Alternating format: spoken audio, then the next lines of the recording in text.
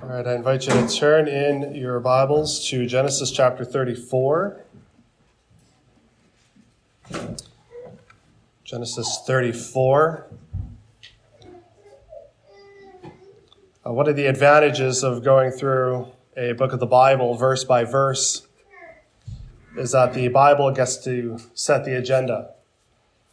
When we come to hard passages of Scripture that we might otherwise wish to skip, we can hold fast to the truth that all Scripture is breathed out by God and is thus profitable for us. And so as we come to such a passage of Scripture this morning, we're going to read it, and then we're going to see what God has to teach us through it. So follow along with me as I read for us Genesis 34, beginning in verse 1. Now Dinah, the daughter of Leah, whom she had borne to Jacob, went out to see the women of the land. And when Shechem, the son of Hamor the Hivite, the prince of the land, saw her, he seized her and lay with her and humiliated her. And his soul was drawn to Dinah, the daughter of Jacob. He loved the young woman and spoke tenderly to her. So Shechem spoke to his father, Hamor, saying, "Get me this girl for my wife." Now Jacob heard that he had defiled his daughter Dinah, but his sons were with his livestock in the field. So Jacob held his peace until they came. And Hamor, the father of Shechem, went out to Jacob to speak with him. The sons of Jacob had come in from the field as soon as they heard of it, and the men were indignant and very angry, because he had done an outrageous thing in Israel by lying with Jacob's daughter, for such a thing must not be done.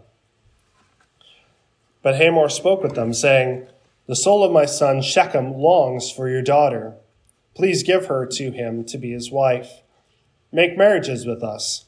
Give your daughters to us, and take our daughters for yourselves. You shall dwell with us, and the land shall be open to you. Dwell and trade in it, and get property in it." Shechem also said to her father and to her brothers, "Let me find favor in your eyes, and whatever you say to me, I will give. Ask me for as great a bride price and gift as you will, and I will give whatever you say to me. Only give me the young woman to be my wife."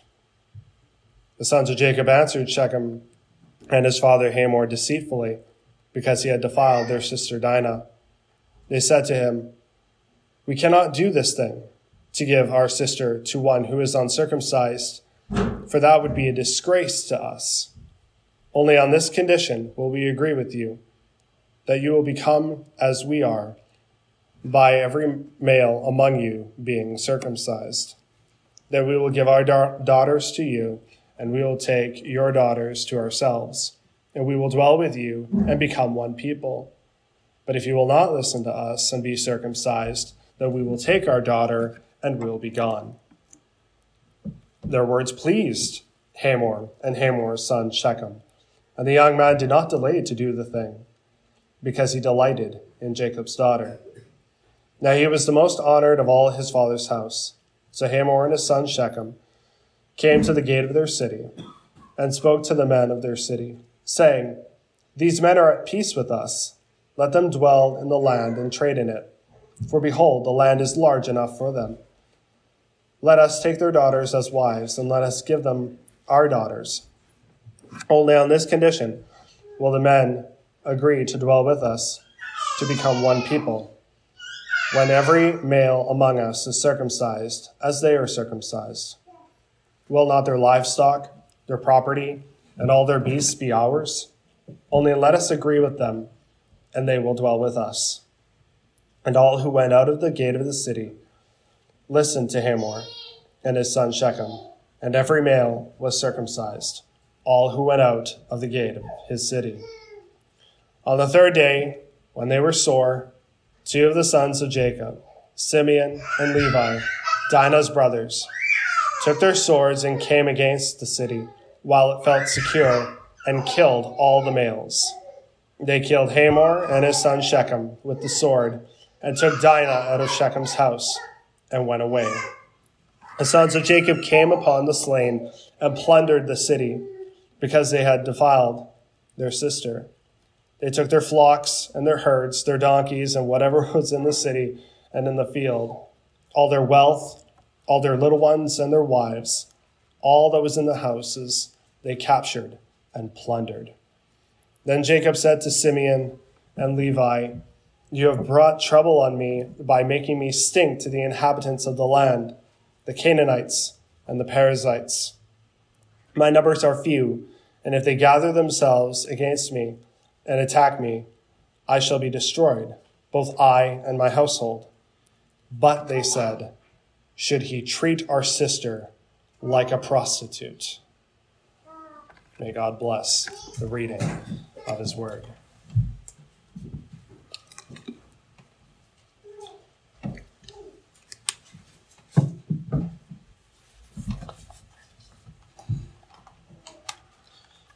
The Bible is an honest book. Sometimes it's brutally honest, which can be offensive to some people. A couple of weeks ago, I came across an article by the Washington Post where they had published this story that the Bible had been pulled out of some Utah schools. After a bill allowing school districts to ban pornographic or indecent books from Utah schools was passed last year, someone apparently submitted a complaint about the Bible, arguing that the text was pornographic by the standards laid out in the bill. A school district then determined that the Bible was not age appropriate for elementary and middle school aged kids and pulled it from elementary and middle schools, though it would remain in high school libraries.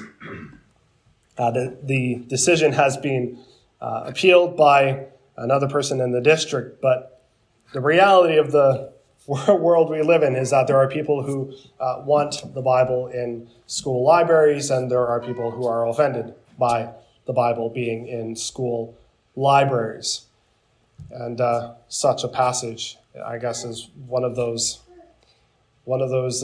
reasons for such a debate. As Christians, how are we to think through these issues? How are we to think through a passage like this in the Bible, a passage about rape and murder? As I said, the Bible is an honest book. It shows us the good, the bad, and the ugly. Here we have mostly bad and ugly.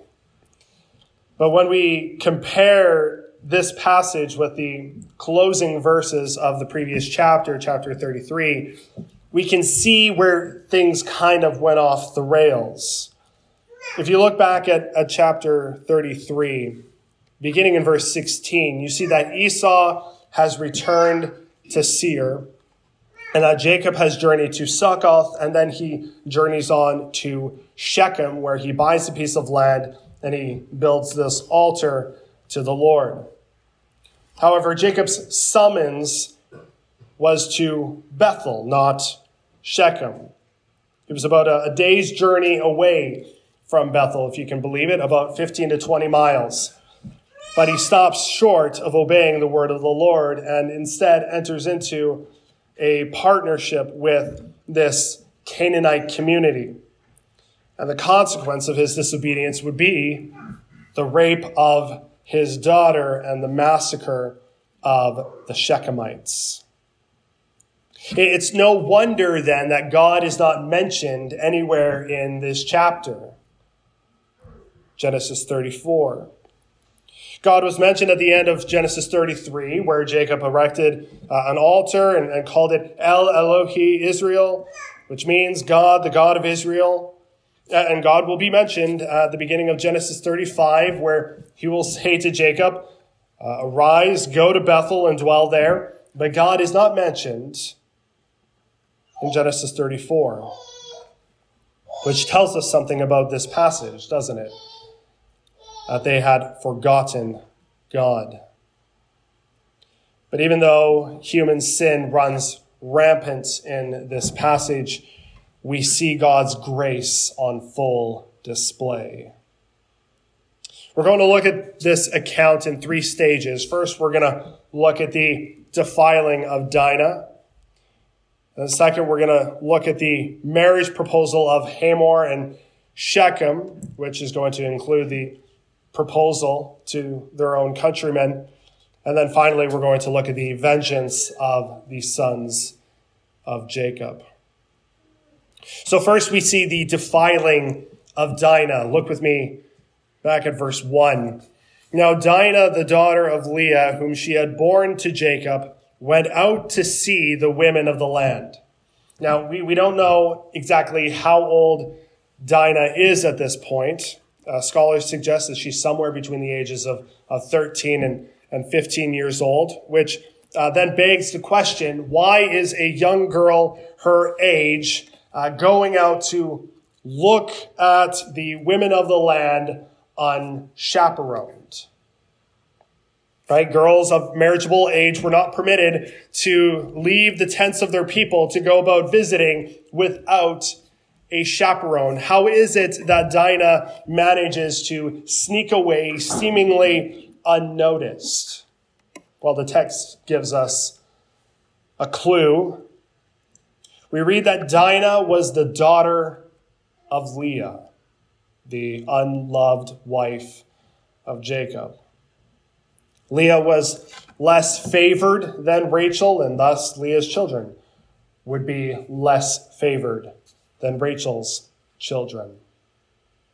Dinah, the only girl among Jacob's children, appears to be of little interest, little concern to Jacob, which puts her in a vulnerable position. Without a father to show her the value of being a daughter of the promise of God, she would then take her cue from the women of the land. Now, if you've been following along in our study of Genesis, then you know that the patriarchs viewed the Canaanite women not favorably.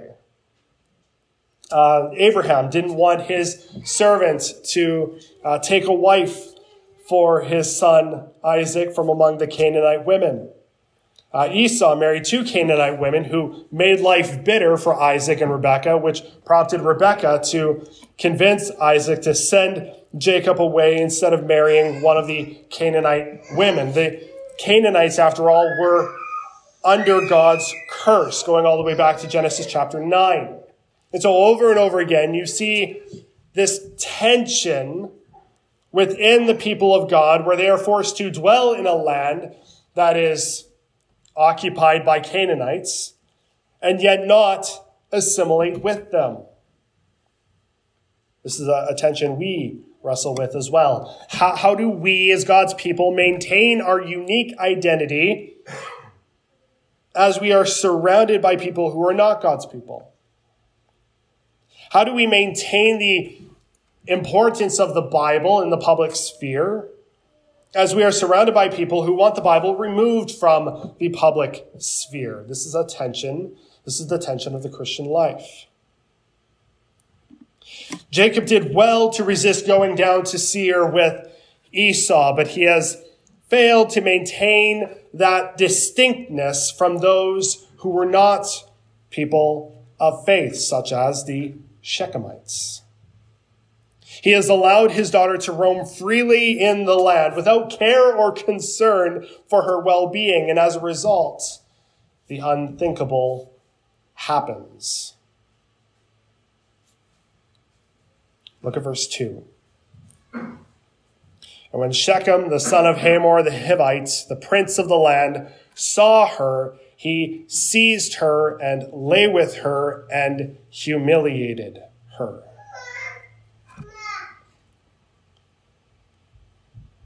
Dinah here is the victim of rape. The word rape might not be in the text, but that's what this is. He saw, he seized, he lay with her, he humiliated her. Dinah is violated in the most humiliating way possible by a man who is considered to be the prince of the land, yet who acts anything but princely towards her. Just as Eve in the Garden of Eden saw the fruit and wanted the fruit and took of the fruit, so also Shechem sees this beautiful woman and wants her and takes her for himself. Shechem is showing himself to be an offspring of the serpents who comes to steal and kill and destroy, John 10, verse 10 says. And how slithery he is. After violating Dinah, verse 3 says that Shechem's soul was drawn to Dinah, the daughter of Jacob. He loved the woman and spoke tenderly to her. There's a parallel here to 2 Samuel chapter 13. You don't necessarily have to turn there, but in 2 Samuel chapter 13, David's son Amnon is lovesick with his sister Tamar. Eventually, he gets himself into a position where he can take her by force, and it says that being stronger than she, he violated her and lay with her. And then it says that Amnon hated her with very great hatred, so that the hatred with which he hated her was greater than the love with which he had loved her. Well, unlike Amnon, Shechem continues to have positive feelings towards Dinah, although those positive feelings could be brought into question given how he's treated her thus far. He does things completely backwards, doesn't he? First his soul is drawn to her, and then he loves her, and then he decides to speak tenderly to her. Shechem epitomizes so many men who have thought that they can simply take what they want. Godly men don't operate that way. The correct order is that we speak to a woman so that we get to know her.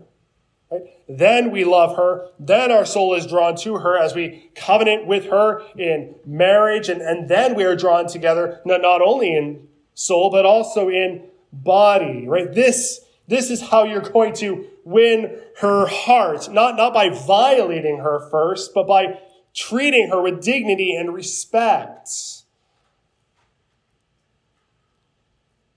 Shechem, on the other hand, is simply used to getting what he wants. Thus, Shechem says to his father in verse 4, "Get me this girl for my wife." As a father of two daughters, I cannot imagine this happening to one of them. Our daughters need to know that we will stick up for them and will support them in their time of need. Notice what Jacob does in verse 5. It says, "Now Jacob heard that he had defiled his daughter Dinah, but his sons were with his livestock in the field, so Jacob held his peace until they came." When word comes to Jacob that his daughter Dinah has been raped, he is silent. What we see from Jacob can only be described as passive indifference. He doesn't care. Jacob had an obligation to protect Dinah, regardless of whether she was the daughter of Leah or Rachel. But he doesn't care. He doesn't care that she was wandering around without supervision. He doesn't care that she was defiled. He doesn't care. As today is Father's Day, what kind of father doesn't care?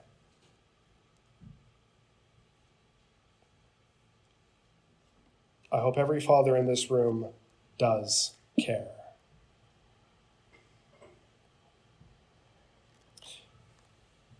We get a different response, don't we, from the sons of Jacob? Verse 7, it says that the sons of Jacob had come in from the field. As soon as they heard of it, and the men were indignant and very angry because he had done an outrageous thing in Israel by lying with Jacob's daughter. For such a thing must not be done. The sons of Jacob care. In Deuteronomy 22, God made a way to protect young women from such things as rape.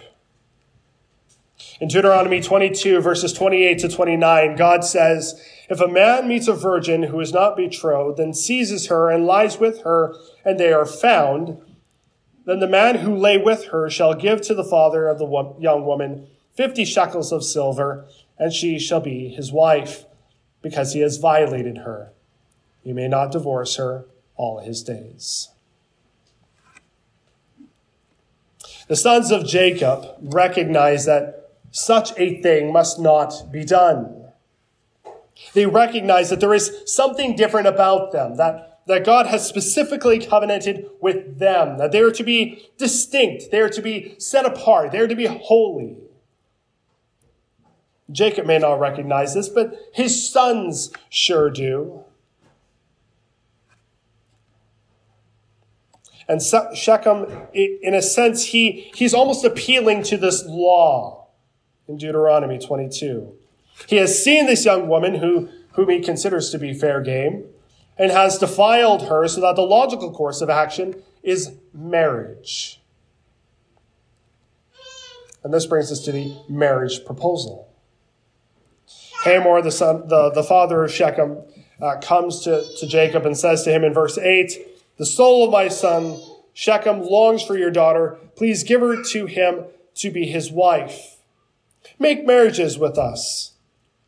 Give your daughters to us and take our daughters for yourselves. You shall dwell with us, and the land shall be open to you. Dwell and trade in it and get property in it. Hamor sees this as an opportunity to assimilate with Jacob, who has recently come to them with many people and flocks and herds. The Shechemites would have likely been a family clan around the same size as Jacob's clan. And so Hamor is thinking that if they come together and become one people, it will just benefit everybody. And it sounds really enticing. But then look at how Hamor and Shechem pitch the idea to their own people. In verses 21 to 23, they say to them, these men are at peace with us, so let them dwell in the land and trade in it, and let us take their daughters as wives, and let us give them our daughters. There's only one condition, and I'm not going to lie, this is a pretty big condition. Every male must be circumcised.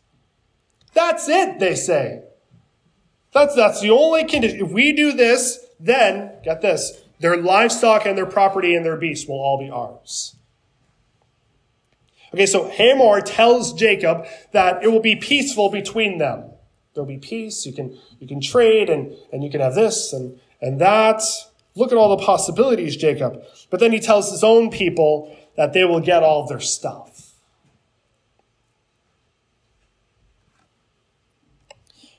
But then Shechem himself speaks up in verse 11. He says, let me find favor in your eyes, and whatever you say to me, I will give. Ask for me as great a bride price and gift as you will, and I'll give whatever you say to me. Only give me the young woman to be my wife. Shechem offers an unusually high bride price, and the sons of Jacob respond in verses 14 to 17. You need to become circumcised just as we are circumcised. Only then can we enter into covenant with you, giving our daughters to you and taking your daughters to ourselves. If you don't do this, we'll take our daughter and go. Right now, it's quite likely that the Shechemites were familiar with the practice of circumcision. Circumcision was often seen as a rite of marriage for young men. Hence, verse 19 says that the young man did not delay to do the thing because he delighted in Jacob's daughter. But just like their father, the sons of Jacob have acted deceitfully. Like father, like sons. They do not present this offer with the best of intentions. They know that this procedure is going to be very painful and very debilitating for the men for several days. But at the same time, notice that the sons of Jacob refer to their sister Dinah as their daughter. In some respect, they are acting more like a father to her than their own father is. We'll take our daughter and go.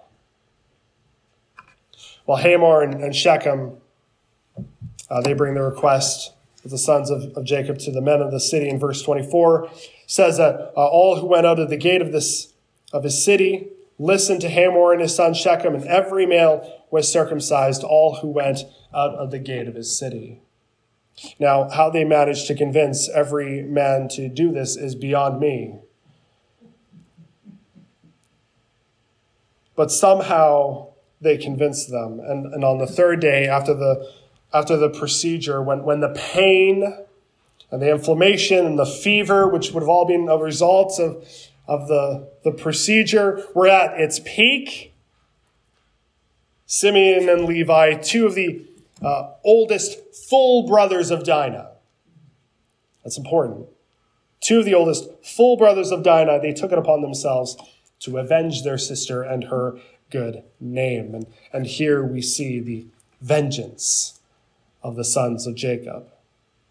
If Dinah is around 13 to 15 years old, then Simeon and Levi are likely in their late teens, early 20s. Verse 25 says that they strapped on their swords and came against the city while it felt secure and killed all the males. They killed Hamor and his son Shechem with the sword and took Dinah out of Shechem's house and went away. Then the sons of Jacob plundered the city, looting everything valuable and taking the women and children as captives. Now, it's in these verses that we notice something rather interesting. Where was Dinah while all of these negotiations were taking place? She was in the house of Shechem. When Shechem and Hamor came to Jacob to ask for Dinah's hand in marriage, Dinah was already in Shechem's house. These talks were simply a formality. In Shechem's mind, the deal was as good as done. Thus, Simeon and Levi are right to want justice. But instead of justice rightly pursued, they pursue an unsanctioned holy war. Later in Genesis 49, Jacob will say of his sons Simeon and Levi, Simeon and Levi are brothers. Weapons of violence are their swords. Let my soul come not into their counsel.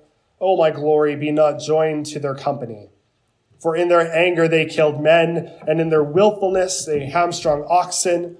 Cursed be their anger, for it is fierce, and their wrath, for it is cruel. I will divide them in Jacob and scatter them in Israel. The final judgment upon them is that they did not seek justice in the right way. They hated the Shechemites with complete hatred. And what often happens is that we become the people we hate. They have a right to be angry, yes. They have a right to seek justice, yes. But in their anger, they have become just like the Shechemites, taking advantage of them by deception and violence. One pastor pointed out that they may have been trying to repay the Shechemites in kind. The very instrument of the human body that was used by Shechem to defile Dinah would be the very instrument by which the Shechemites would be destroyed. The very male organ that violated Dinah would itself be violated and used to their destruction. There is, however, here an abuse of the holy. In Genesis 17, God gave Abraham the covenant sign of circumcision, which indicated to the world around them that the Lord was their God and that they were his people. But Simeon and Levi, they've used Israel's most cherished symbol of faith as the means to carry out their murderous plan. Such a desecration was deserving of condemnation. Hence Jacob's words in Genesis 49. As one commentator put it, the sign of the covenant was appropriated by Shechem to gratify his lust, by Hamor to increase his cattle, and by the sons of Jacob as a cover for murder. The sons of Jacob had taken what God had given as a holy religious sign and used it for their own wicked ends. How does Jacob respond to all of this? He's rightly upset. But notice with whom he is upset. In verse 30, Jacob says to Simeon and Levi, "You have brought trouble on me by making me stink to the inhabitants of the land." Now notice, Jacob is not upset that his daughter has been defiled. He's not upset that Hamor and Shechem had the audacity to come to him with a marriage proposal. He's not upset that Simeon and Levi have spilled innocent blood or that they've misused the sign of God's covenant. No. Jacob is upset because of how this will make him look to the people around him. Jacob's only concern is his survival.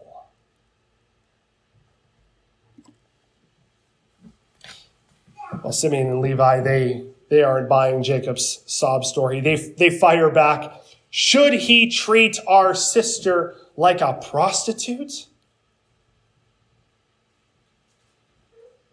You see, even though Simeon and Levi didn't go about things the right way, their question is rightly put.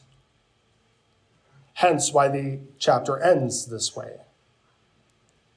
There is no answer from Jacob because what can he say? No one in this story comes out looking good. Everyone looks bad, but by far the worst is Jacob. The whole thing is his fault. And this is surprising to us, given what just transpired at Peniel, where Jacob wrestled with God and prevailed, remember? Jacob became Israel. He was reconciled to his God and then reconciled to his brother. He was a new man. But then he failed to obey all that the Lord commanded him. Right back in Bethel, in Genesis 28, Jacob made a vow to the Lord. "If God will be with me and will keep me in this way that I go, and will give me bread to eat and clothing to wear, so that I come again to my father's house in peace, then the Lord shall be my God, and this stone, which I have set up for a pillar, shall be God's house. And of all that you give me, I will give a full tenth to you." But Jacob doesn't quite make it to Bethel. No, he comes to Shechem and he thinks, this is close enough. But it wasn't where God told him to go. And you can't help but wince when you think about the fact that had Jacob returned to Bethel as God had said, none of this would have happened. The rape, the desecration, the massacre, the disgrace, all of it was a result of Jacob's disobedience. Jacob and his family would indeed be a stench in the land. Though God had appointed Abraham and his offspring to be a blessing to the nations, they had become a curse. Even though they were to be distinct from the nations, the purpose of their distinctness was so that they would be a blessing to the nations and that they would lead the nations in the worship of the one true God. But they failed. The nations aren't worshiping the one true God at this point. Their only hope, and our only hope, because in many ways we are like Jacob and his family. Our only hope is found in the true and better Son of Jacob, Jesus Christ, who took the condemnation for sin we deserved. Charles Wesley, in his hymn, Depth of Mercy, captures this well. Depth of mercy can there be, mercy still reserved for me? Can my God his wrath forbear, me the chief of sinners spare? I have long withstood his grace, long provoked him to his face, would not hearken to his calls, grieved him by 1,000 falls. I my master have denied, I afresh have crucified, oft profaned his hallowed name, put him to an open shame. There for me the Savior stands, shows his wounds and spreads his hands. God is love, I know, I feel. Jesus weeps, but loves me still. Now incline me to repent. Let me now my fall lament. Now my foul revolt deplore. Weep, believe, and sin no more. Human sin floods the pages of the Bible, so much so that schools are taking the Bible out of their libraries. But greater than all human sin is the grace of God towards sinners. We'll see that in the next chapter, as God does not say, I'm getting rid of Jacob and I'm starting afresh. No, he goes back to Jacob and he says, arise now and go to Bethel, as I have said.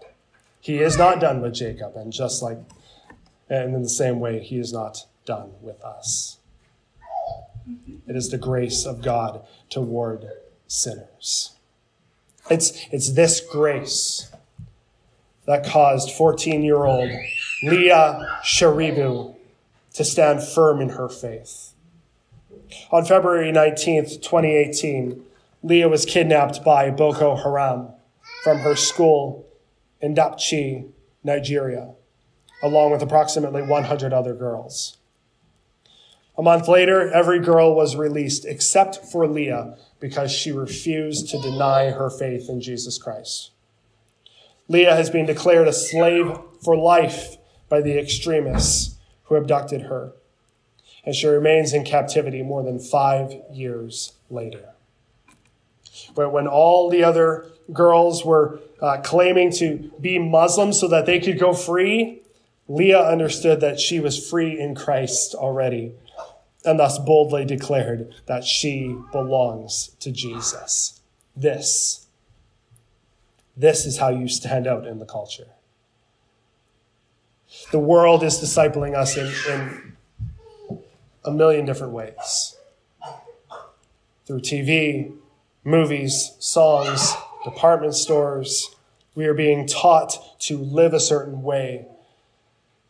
And the answer is not found in removing ourselves from the culture or in becoming passive or by exploiting those around us. The answer is found in engaging our unbelieving friends, family, neighbors with the hope of the gospel. And that we would live lives distinct from the culture. The world needs to see that we are different, that there's something strange about us. If all we're doing is simply dressing up on Sunday morning and singing a few songs and eating some bread and drinking some juice and hearing a guy speak from an old book for a few minutes, and other than that, we're basically the same as everyone else, then what's the point? But if we have a different moral ethic, a different sexual ethic, where the world looks at us and thinks that we're strange to live that way, that is what is going to be attractive. We're presenting people with a different world, not this world, a different world, a better world, where all things are being made right. The world may not like what we say, they may not like what we sing, they may not like what we preach, but it's what the world needs. All of us need the forgiveness and grace of the Lord Jesus Christ. And guess what? We are the ones who can bring that good news to them. And so may God give us the grace to do just that. Let's pray.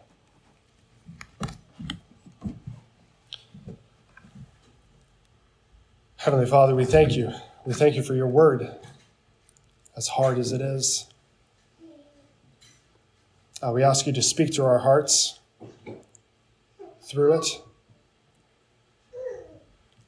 If we have been tempted to abuse the holy, we pray that you would convict us. If we have failed to see our responsibility to be a blessing to the nations, if we are just going along with whatever everyone else is doing because we don't want to look strange, we pray that you would convict us. If we have become blissfully unaware of our own potential for sin, we pray that you would convict us. As we read this passage with all of its sadness, we pray that you would convict us of the truthfulness of your word. You are holy and you are good. Your people are not yet. We are not yet. And so, Lord, we look to you and to you alone for this grace. That's found only through Jesus Christ, our Lord, our Savior, and in whose name we pray. Amen.